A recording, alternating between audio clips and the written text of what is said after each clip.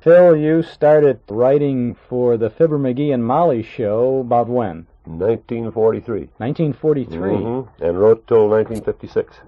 I wrote with Don Quinn, of course, through those early years. We did the half-hour show.